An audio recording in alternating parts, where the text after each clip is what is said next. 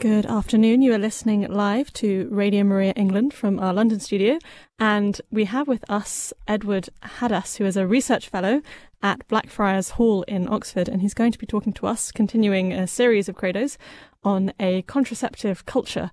So I'll hand over to you, Edward. Great, thank you. Actually, not quite a contraceptive culture, but a contraceptive mentality, which is a slightly different idea. That what we from the mentality comes the culture, and indeed the culture reinforces the mentality. And let me just start thinking about this in terms of the basic notion that was expressed so beautifully in Pope Paul VI's encyclical on contraception, Humanae Vitae, which I'm sure listeners to Radio Maria are probably more familiar with than the average population.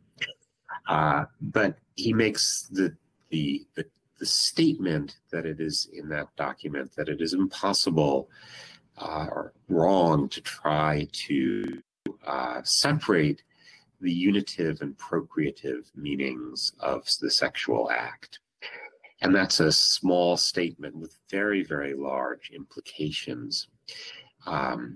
But it's very important to understanding our culture that we live in to think about this objection, this claim, and to see that what happens when we deny it. And that's what I and many much more distinguished thinkers than I have called the contraceptive mentality, the idea that in our thinking, we think of preventing conception, of trying to take the sexual act and the sexual activity as a whole, and think of procreation as something that we wish and want and think we should be able to separate from the act itself, from the physical, and the policy is called unitive. We might think about the pleasure and the love, the emotions that surround sexual love. So it's a challenging domain, and perhaps that good way to start with this is to think about the history. Like many modern innovations, sort of starting 400 or 500 years ago, you have things that we see things being developed in the modern world that no one had thought of or had thought of as possible. So the idea that it might be good and it might be possible to engage in contraception in a serious way, in a way that would shape the way we thought about sexual love, really didn't occur to anyone. One can go through this, and there are probably some exceptions here and there, but basically almost no one, let's say, until roughly 1900, ever thought that it was a good idea to try to create a contraceptive society, a society in which this natural and important central task of moving from one generation to the next, of merging families, couples, creating a new generation of people through sexual activity, that this process should somehow be constrained by not by taking away the tie of sexual activity and procreation. This is, as I say, it's a brand new notion that comes into the world roughly around 1900. So I'm not sure where that's a starting point. But the next thing perhaps to think about is why, but I'm going to let that one stand in abeyance for a minute, just point out one very prominent example of not contraceptive thinking. And this is from a modern thinker who is extremely interested in the danger of having too many children, which was one of the arguments for contraception, has been that we can have too many children. This is Thomas Malthus, a Church of England vicar, who was worried about that we would have mass starvation, writing around 1790 to 1800. He softened his views later in his life. But it's very interesting reading him because he says, well, hypothetically, we could engage in artificial means to reduce the number of children. That is, we could engage in contraception. He doesn't quite use that word. But that would be vice, he says, and we could never encourage poor people to do that. It's so obvious to him that it's socially destructive to imagine a world in which sex and children are not necessarily, if not universally, if not all the time in sexual relations, that they are connected. It seems like an obvious departure from the nature of the world to try to separate them. So people who did that, whether through abortion or various crude techniques of what we would now call contraception, were seen as fairly obvious criminals. They were going against nature, much as in Christian countries, at least, sodomy was seen to be going against nature. You have some sense of how the world works, and sex and children are intimately, not just physically, but spiritually and emotionally connected. Okay, so what comes next? Well, something changes.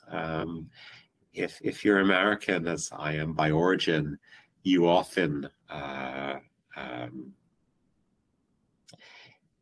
you often start talking about Planned Parenthood.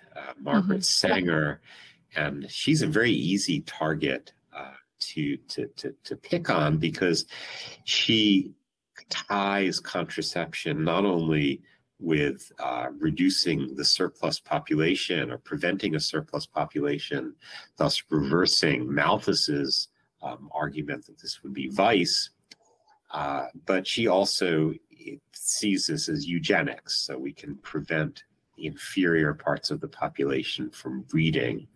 So we 21st century people can dislike her, and indeed, as her eugenics, the centrality of eugenics to her thinking has become more prominent. Her name has been removed from various buildings and so forth, schools. That I think is a good thing, but it misses what might be even more important, is this innovation of contemplating the freedom from procreation as a kind of freedom for women and a kind of social revolution that was very desirable. We should want to have this sort of what would have previously been seen as this sort of sin, this sort of irresponsibility, this sort of carelessness for the future, this sort of disrespect for human nature's weaknesses. All of that is jettisoned in Sanger's understanding of how sexual freedom, how women and thus men should think of themselves as sexual beings, as sexual creatures, that what was most important was freedom.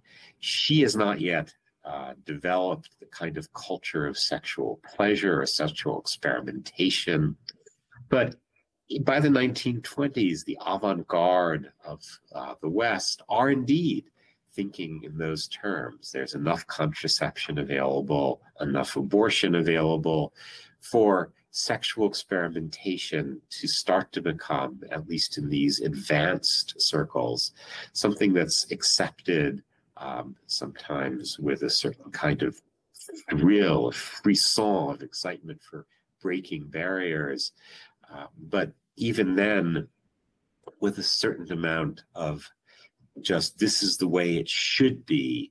So no longer not thinking of, oh, we're doing something that breaks transgressive, just thinking this is how humans really should be, to have sex separated from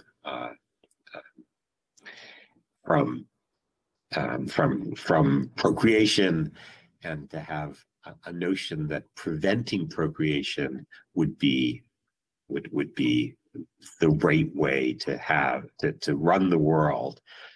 So not quite a mentality of that, because there is still this sense that it's daring and revolutionary to think that way, but you're starting to see that develop.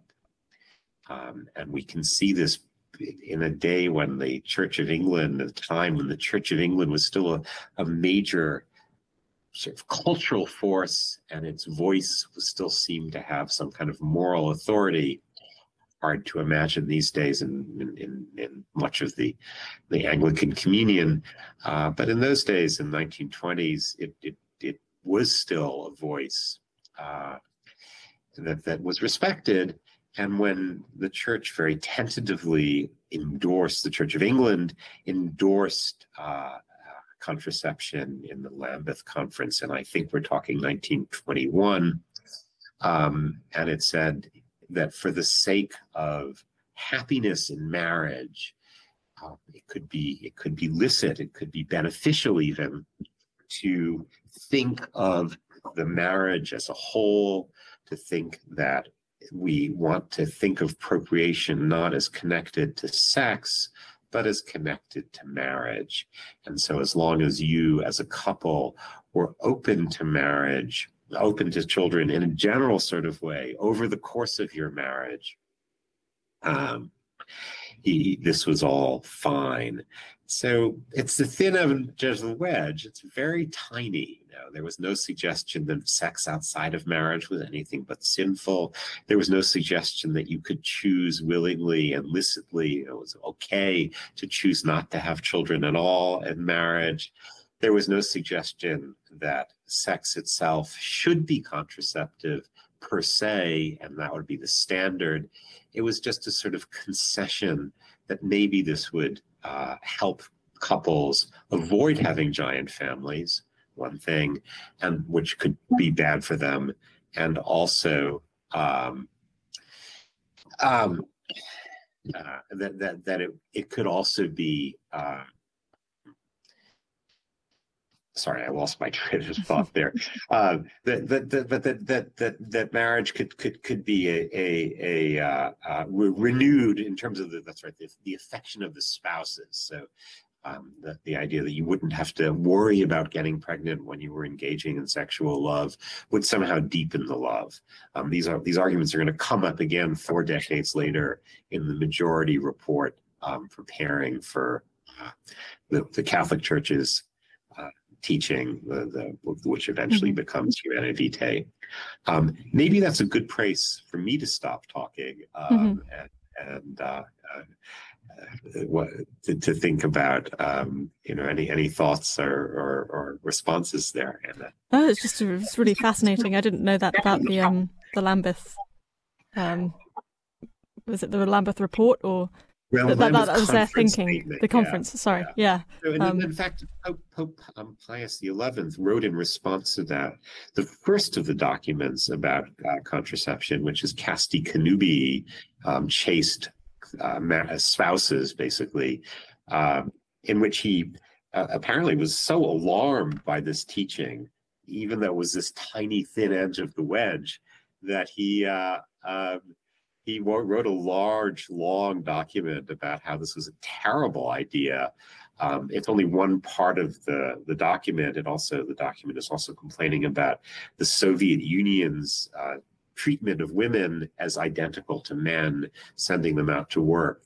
So there is a very, what we might now call an anti-feminist agenda, women should stay and be wives and mothers and have a domestic calling.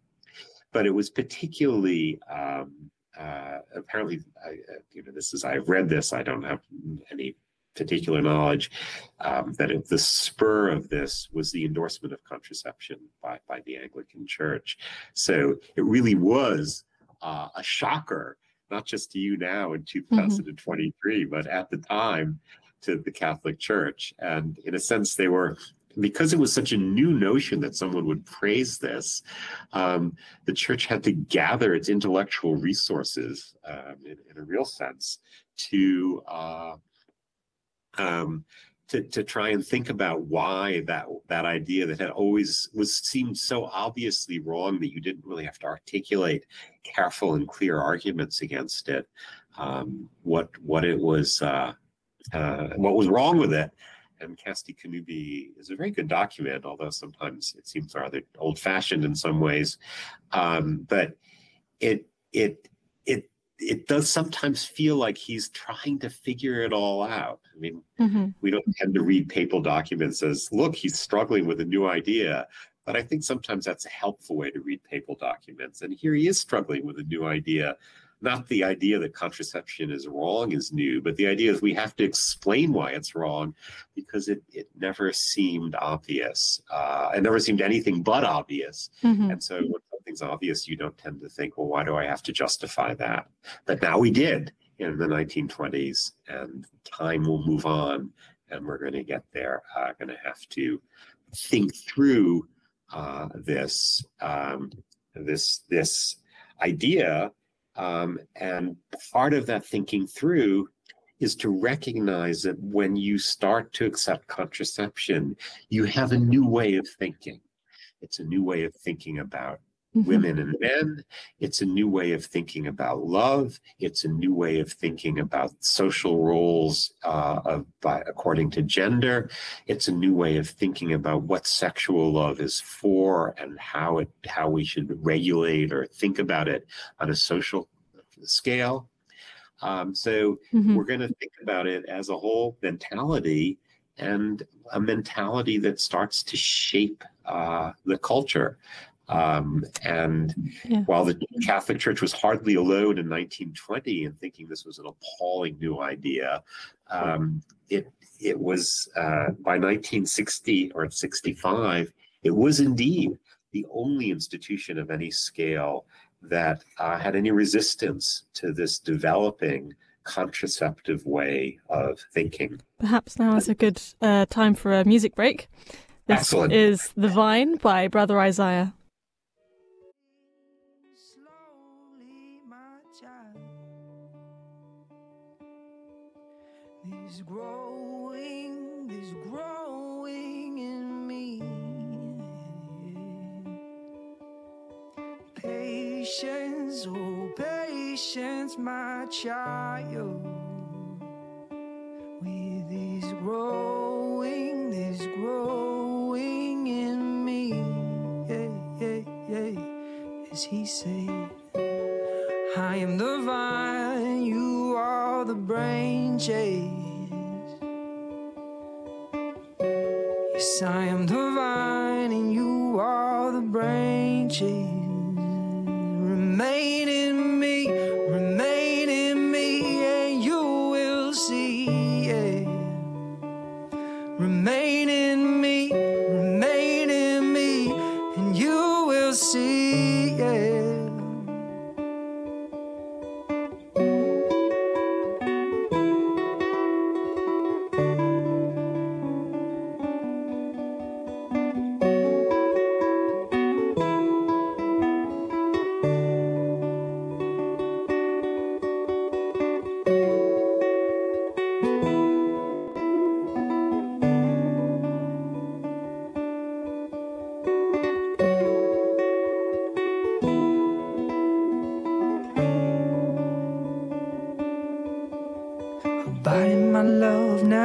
Abide in my love now, yeah. And come begin again, child, oh now. Abide in my love now, abide in my love now, and begin again. Yeah. This is the first day of the rest of your life. 'Cause I am the vine and you are the branches. Remain in me, and come to see. Yeah. Remain in me, and come to see. Yeah.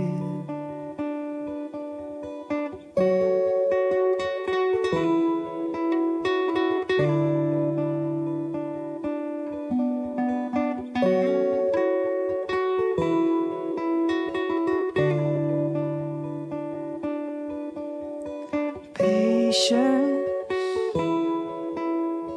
patience, patience, patience.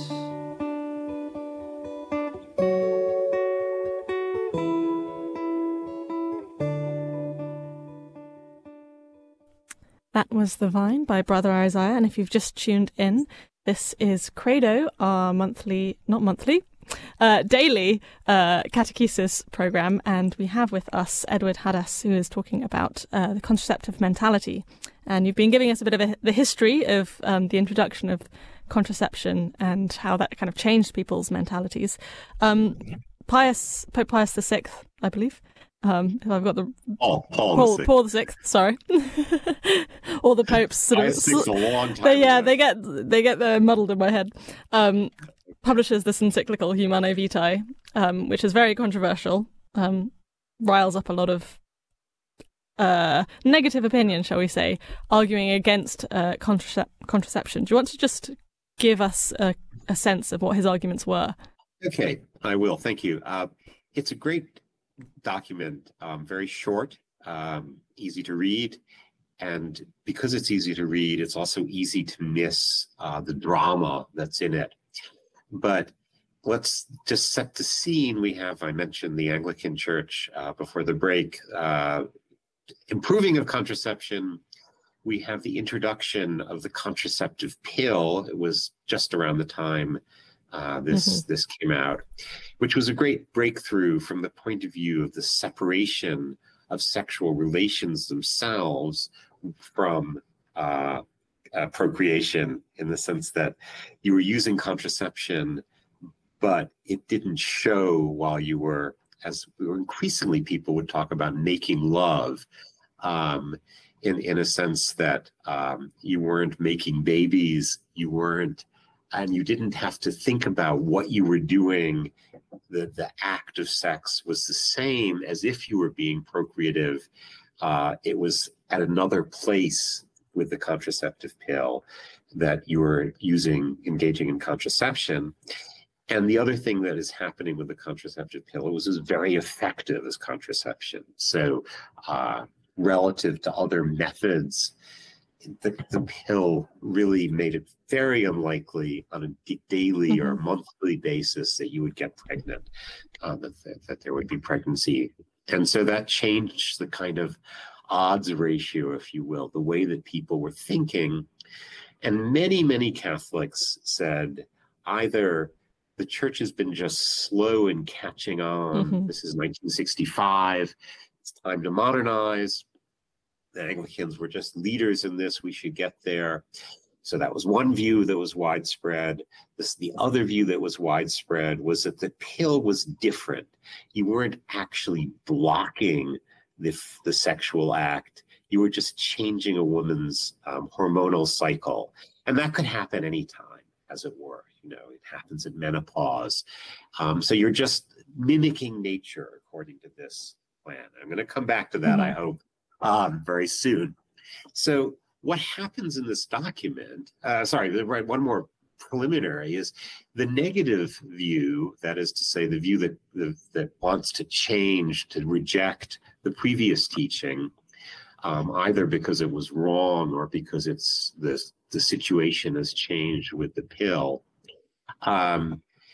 was so powerful that when Paul VI appointed a council of lay people to discuss what should be done, the majority report of that council was that we should change the doctrine. And at the beginning of Humanae Vitae, the document says, I thank the commission for their input, and basically I'm going to ignore it, which is exactly what he does. It's a great thing about being Pope. You can take the committee that you appointed with great seriousness and say, yeah, thanks, but no thanks. That's exactly what he did. And the core to the teaching is that as the phrase is, the unitive and procreative meanings of the sexual act cannot be separated. That is to say, it's not really love and sex unless it is the full concept, the full reality of this act requires the capacity, the full, well, to use the words that John Paul II would add to this, the full gift of yourself in sexual love. It's not honest. It's not the truth of sex, and thus it's not the truth of the way God made the body to try and, as it were, trick the body into not being fertile. So there was no difference in this view between a trick that takes place in the genitals when you're having sex and a trick that takes place in the hormones by taking a contraceptive hormonal pill. There's an objection that's often raised, which is what's wrong with going against human nature in a way. Like, we do this with medicine all the time. Why is tricking the body necessarily wrong? It's a plausible objection until you start thinking about it, because what we do in medicine is we have a sense of how the body is when it's working the way it should work. So this is a philosophical idea, but it's one that we have quite intuitively. So up till very recently, and we're going to come to this because the introduction of contraception has changed our assumption of this, we wouldn't say we object to people trying to change the body when it's working the way it should be. So if my hip is in good shape, I don't say I should get a new bionic hip that will make me go faster. I say my hip is doing what it should do. But if I get arthritis, I can say my hip is no longer being what my hip is supposed to be. So my body is not the body that is by its nature the human body. And so I have the right, as it were, even the responsibility of trying to make the body, as much as is possible, back to what it's supposed to be. But if you look at contraception of any sort, once you understand this unity of procreative and unitive meaning, what you're trying to do in any kind of contraception is change what the body is. Instead of being what it's supposed to be, you say, that's not what it's supposed to be. The sperm are not supposed to come into the woman's body with condoms. The woman's body is not supposed to receive the sperm or be able to implant a fertilized egg, or in some way to break the process. And in the case of the oral contraceptive, the hormones that the body wants to give, the natural hormones, the way the woman's body works when it is being a woman's body, working as a woman's body should, is not right. We don't like it that way. We want to change it. So you're not making things as they are in nature. You're trying to change nature. You're saying that's not what humans are. It's interesting because I wonder if you've heard of, there are these totally non-Catholic, coming from a completely secular perspective, feminists now, arguing against contraception, which is fascinating and not a place I ever thought that we would be. But people like Mary Harrington and Louise Perry, and Mary Harrington talks about how contraception is in some ways the first transhumanist technology, which is really interesting. I wonder what you think about that. Yeah, so I read that, and I have to say I learned from Mary Harrington. I mean, I don't go all the way with her on everything she says, because she is, as you say, she's quite distant from the church, and some of the ways she approaches the problems are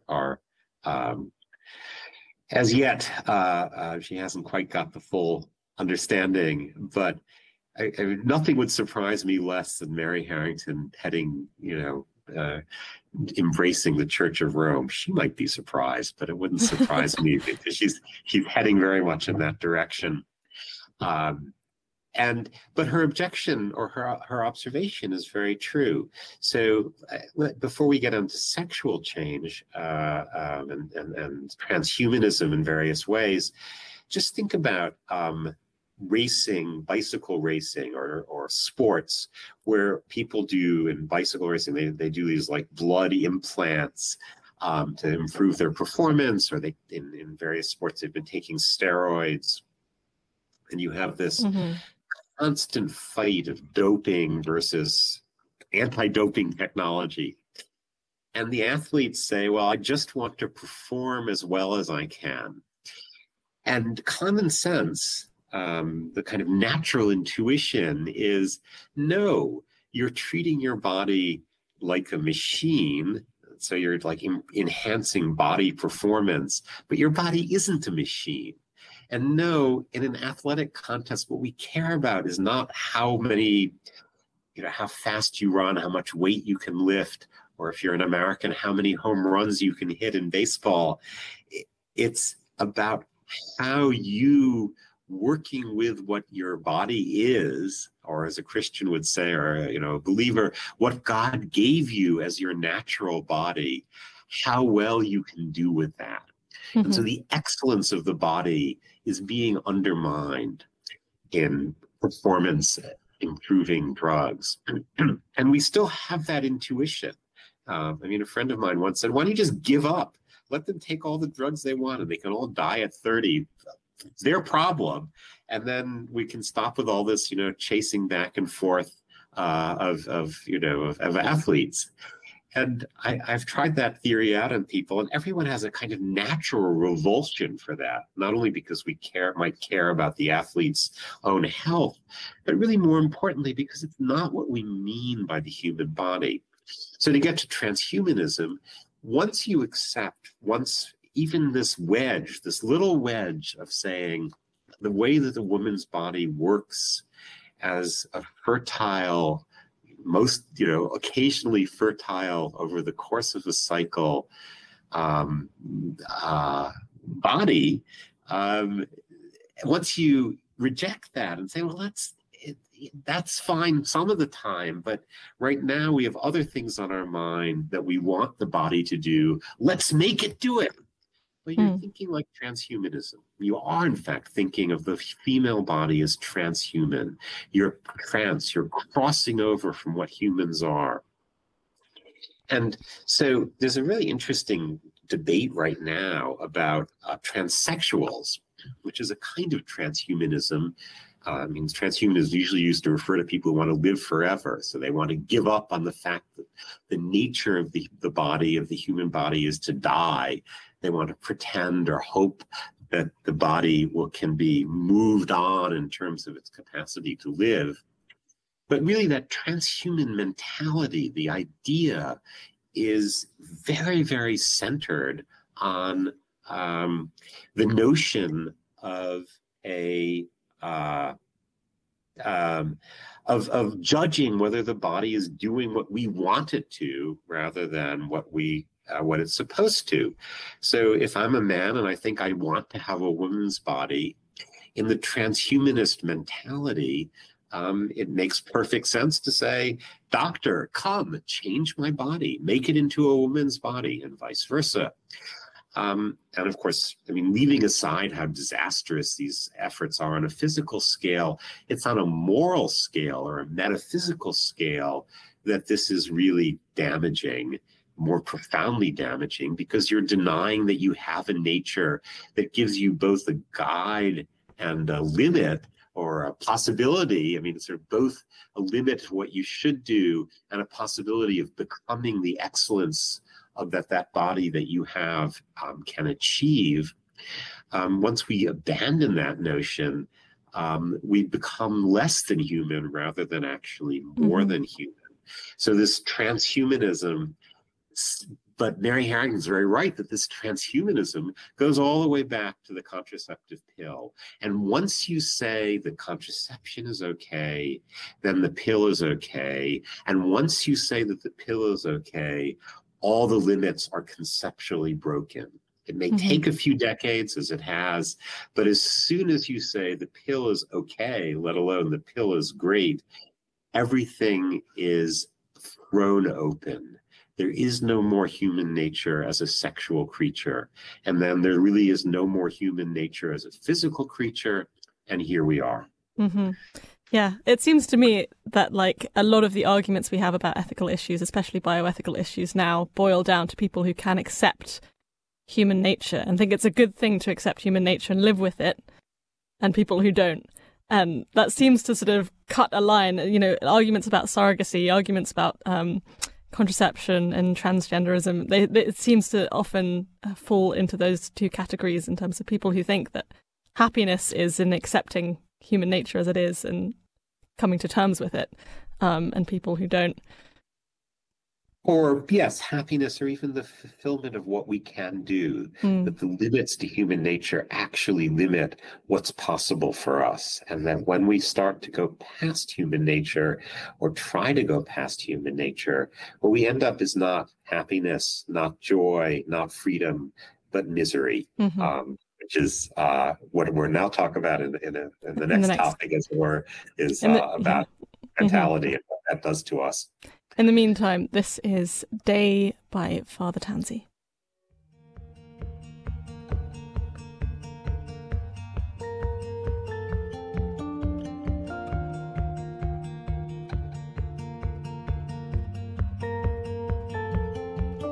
I am the pathway to the dark night. I am the day star that was once a light. With every lie disguised by light, I call to you. With every high that binds, you'll find my tracks to you. Come fall, oh, fall with me. Come one, come all, come fall with me, my friends.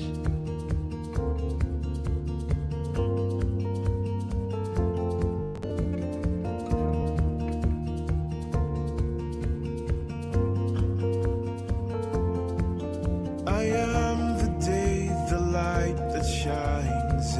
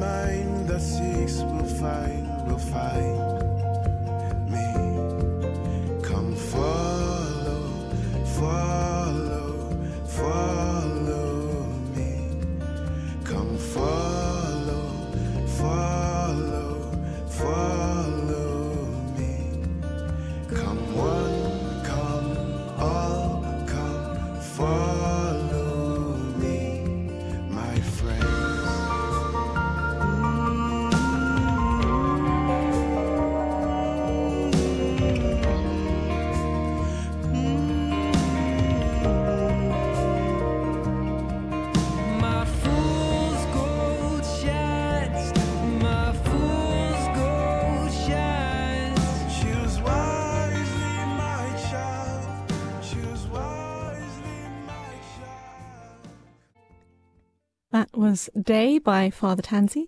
And if you've just tuned in, you're listening to Radio Maria live from our London studio. And we have with us Edward Hadas talking on CREDO about the contraceptive mentality that pervades our culture.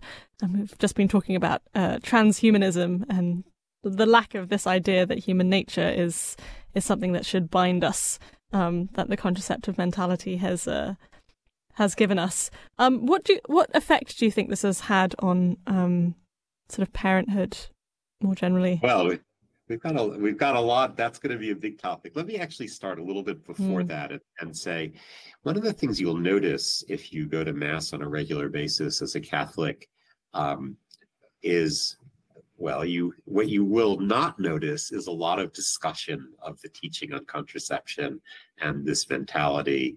And the discussion we just had about humanism, transhumanism, would be one that would make for a good sermon. I challenge any listeners here to remind me of a sermon they've heard along these lines, quoting Mary Harrington or anyone of that sort, and reminding them of the truth of this teaching. And it's not being cynical to say that the priests who don't give that sermon, don't give a sermon about the importance of this teaching, are not necessarily trying to express a quiet disagreement with the teaching of the Church. They're just somehow afraid, probably correctly, that they'll get a lot of criticism if they were to defend it. And in many cases, they themselves feel they don't have quite the theological or the philosophical or the sociological background necessary to provide a coherent and persuasive defense. But it's worth thinking about why it is that this teaching is so unpopular and what the right thing to do with that unpopularity is. And so the mentality and its effects are one way of getting at it. And we just talked about one effect, which is this transhumanism in terms of physical change. There's lots of other effects, but at the end of the day, you can't go backwards from saying this is a bad effect to that it must be a bad cause, because people aren't really persuaded by that. They say, well, look at all the good things that come out of contraception, the way that we have women's liberation and this and that, the way that we have this kind of freedom, the way that in many cases, the way that it's come to encourage, allow abortion, which allows us to have family planning. There are all these good things as identified. And so when you start talking about effects and using that to argue about causes, you're not going to get anywhere. I'm going to talk about effects, but I want to think, why is it that we won't talk about the cause? Why won't we, as priests, as Catholics, why are we so reluctant to study this? Why are we so reluctant to tell our friends about it when we have studied it? Why are we so reluctant to see it as a central problem? And the answer to that question is because it has become so central to our society. This contraceptive mentality and the culture in which it thrives and which makes it thrive is our culture. We can't get out of it easily.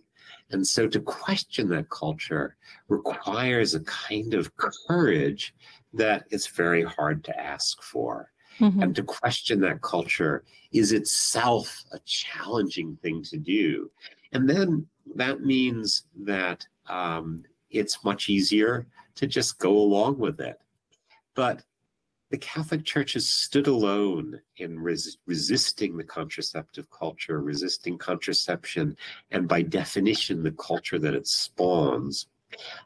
Because you resist contraception, the cause, you also resist all the effects. And so, as we say in marketing, it is our unique selling proposition. It's how we differentiate ourselves, not just from Protestants, but not just from other religions, but from the whole culture. And if you want to explain what it means to understand how the human person is, how we can be made in the image and likeness of God, the great Catholic insight that is the insight of the 20th and 21st centuries is that we have this human nature that's being violated when we engage in contraception. Mm-hmm. And so if we don't reach this, we don't really stand a chance of standing outside the culture, of being able to criticize it, take what's good from it, but to truly appreciate what it's doing. Yeah, we have a question that's been sent in as a voice note from Tim, so I'll play that. Okay. Hi, Edward. Really enjoying this broadcast. I sometimes try and explain the church's teaching on contraception using a food analogy. So a thought experiment: imagine if we completely divorced the nourishing effects of food from the pleasure we receive from it, and how might that play out? For example, if you just ate for pleasure but received your nourishment in some other way, or you were using some kind of I don't know, like a device that stopped the food that you're eating causing nourishment, and you were receiving nourishment in some other way, and then what sort of world would follow from that, and what would people start eating in order to just experience the flavors of it, and etc., etc. Like, have you ever used that analogy before? Have you seen it? Do you think it's actually a good one? I'd like to hear your thoughts. Okay, that's a great question. It's particularly a great question because actually we're about to engage in that experiment, or at least we're planning to. There's a new collection of anti-obesity drugs that claim for the first, I mean, this claim has been made before and the drugs have never worked, and that may happen again this time. But they claim that they really are effective against obesity in a long and lasting way. And right now, it's the thin edge of the wedge, or maybe it's the fat edge, since we're talking about obesity, that you're saying it's only to correct what is a dysfunction in the body. So you're fat, take this drug, you won't be fat anymore. And so it's much like the first arguments for contraception. Of course, you wouldn't take this, use contraception outside of marriage. Sorry, I'm going to answer Tim's question in a second, but when I used to give talks on this, I would always remind my listeners of an exhibit in the Science Museum in South Kensington in London, which I don't know if it's still there, but at the time it showed a TV sort of a little news clip about this new contraceptive pill from the 1960s. And they didn't want to talk about people's sex lives being liberated because that wasn't the kind of thing you did on television in those days. So they were discussing the business opportunity. And they said there are 10 million married women who are, who could take the contraceptive pill. And it just seems so quaint, that they hadn't opened the wedge yet, that unmarried women might want to use the contraceptive pill. Well, obesity drugs, actually, if you think about it, what they give you is a license to eat. So you could just say, I'm going to eat whatever I want. I don't really care about its nutrition because I have this pill that's going to be like the contraceptive pill for food. And all I can care about is this. So Tim's example could turn out to be all too pertinent of what's going to happen when we start to do exactly that separation, if that wedge actually opens up. And I can predict that it will be a disaster in certain ways that are very similar. But food is a good example, but it doesn't capture the potency of reproduction. Because reproduction is so basic to who we are as humans that to take it away is actually even more basic than to take away nutrition. You can change your diet, but you can't get rid of having children if you want to have any kind of future at all. I don't know if we do want to have any future at all in our society. If you look at the number of children that are being born, it suggests we don't really care for them that much. But if insofar as you do, you're actually, as it were, killing off the human race, or trying to, by entering in to the first separation, then denigration, and that's going to get to your question your earlier question of what does it do to parenthood, first you separate sex from having children, and then having children seems like a kind of secondary, optional, maybe not even that desirable thing to do. And then having children starts to seem like a burden on you, the mother, you, the father, and eventually the whole society, the whole children. And then many years ago, my wife and I were renting an apartment in Texas, and we had this little baby there. She's now in her 40s, so it was a long time ago. And we were very anxious to get housing. And the housing manager said, we're phasing out children in this development. And I have a feeling now that the whole world has become a development where we're phasing out children as a great and good thing. But that too comes from deciding that we don't have a nature that we work on. So you can start to see how it's not just in romance and how men are and how women are and how we use sexual activity, what it starts to symbolize or how its symbolic meaning changes, how we think about sexual pleasure, how we think about courtship, that's what I talked about, romance. All of that is going to change dramatically. And we're running out of time for today, but I hope to come back and talk about all of that. And then you start to broaden out because you change the way you think about families, and you change the way you think about the future. And you change the way you think about the role of men and women in the current situation, and ultimately you change the whole way you think about the goodness of life, because the abundance of fertility that was so obviously central to the goodness of the earthly life starts to seem like a burden, and you enter into a very gray, dim world there that is very hard. So just to finish up on the part that Tim was raising, is I think the food analogy can be very striking. I once gave a talk without any analogies, using the image that John Paul II gives of when you make love, do you not want to give who you are in making love? And all of who you are. And so if you give less than who you are you not lying? John Paul II talks about that when we speak, lie to tell the truth requires not just not lying in the sense of not saying dissembling, but it also it gives telling all what we know that's relevant to the situation. The whole truth. And the whole truth. Exactly. Thank you. And there's a kind of statement of love in the sexual act that if you're holding back, you're not giving the whole truth. And I remember saying this to some rather cynical Irish women at a conference, and they've been kind of suckered into this conference because they didn't realize it was run by Catholics and was aiming at, teaching them something. And when the truth came out, they were none too pleased about what was, going on. But a couple of them stopped me in the hallway and said, "Do you actually believe this garbage about birth contraception?" And I gave them this speech, and one of them said, "Oh, if only I could persuade my husband of that, we'd be much better off."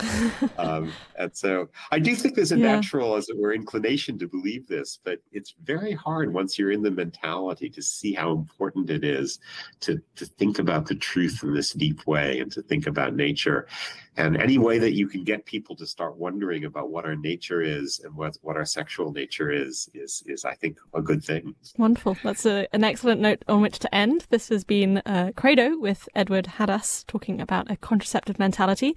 If you just tuned in at the end and you think, this was really interesting, I want to hear more, but I've missed it. You haven't missed it. It will go up as a podcast, so don't worry. Thank you for joining us.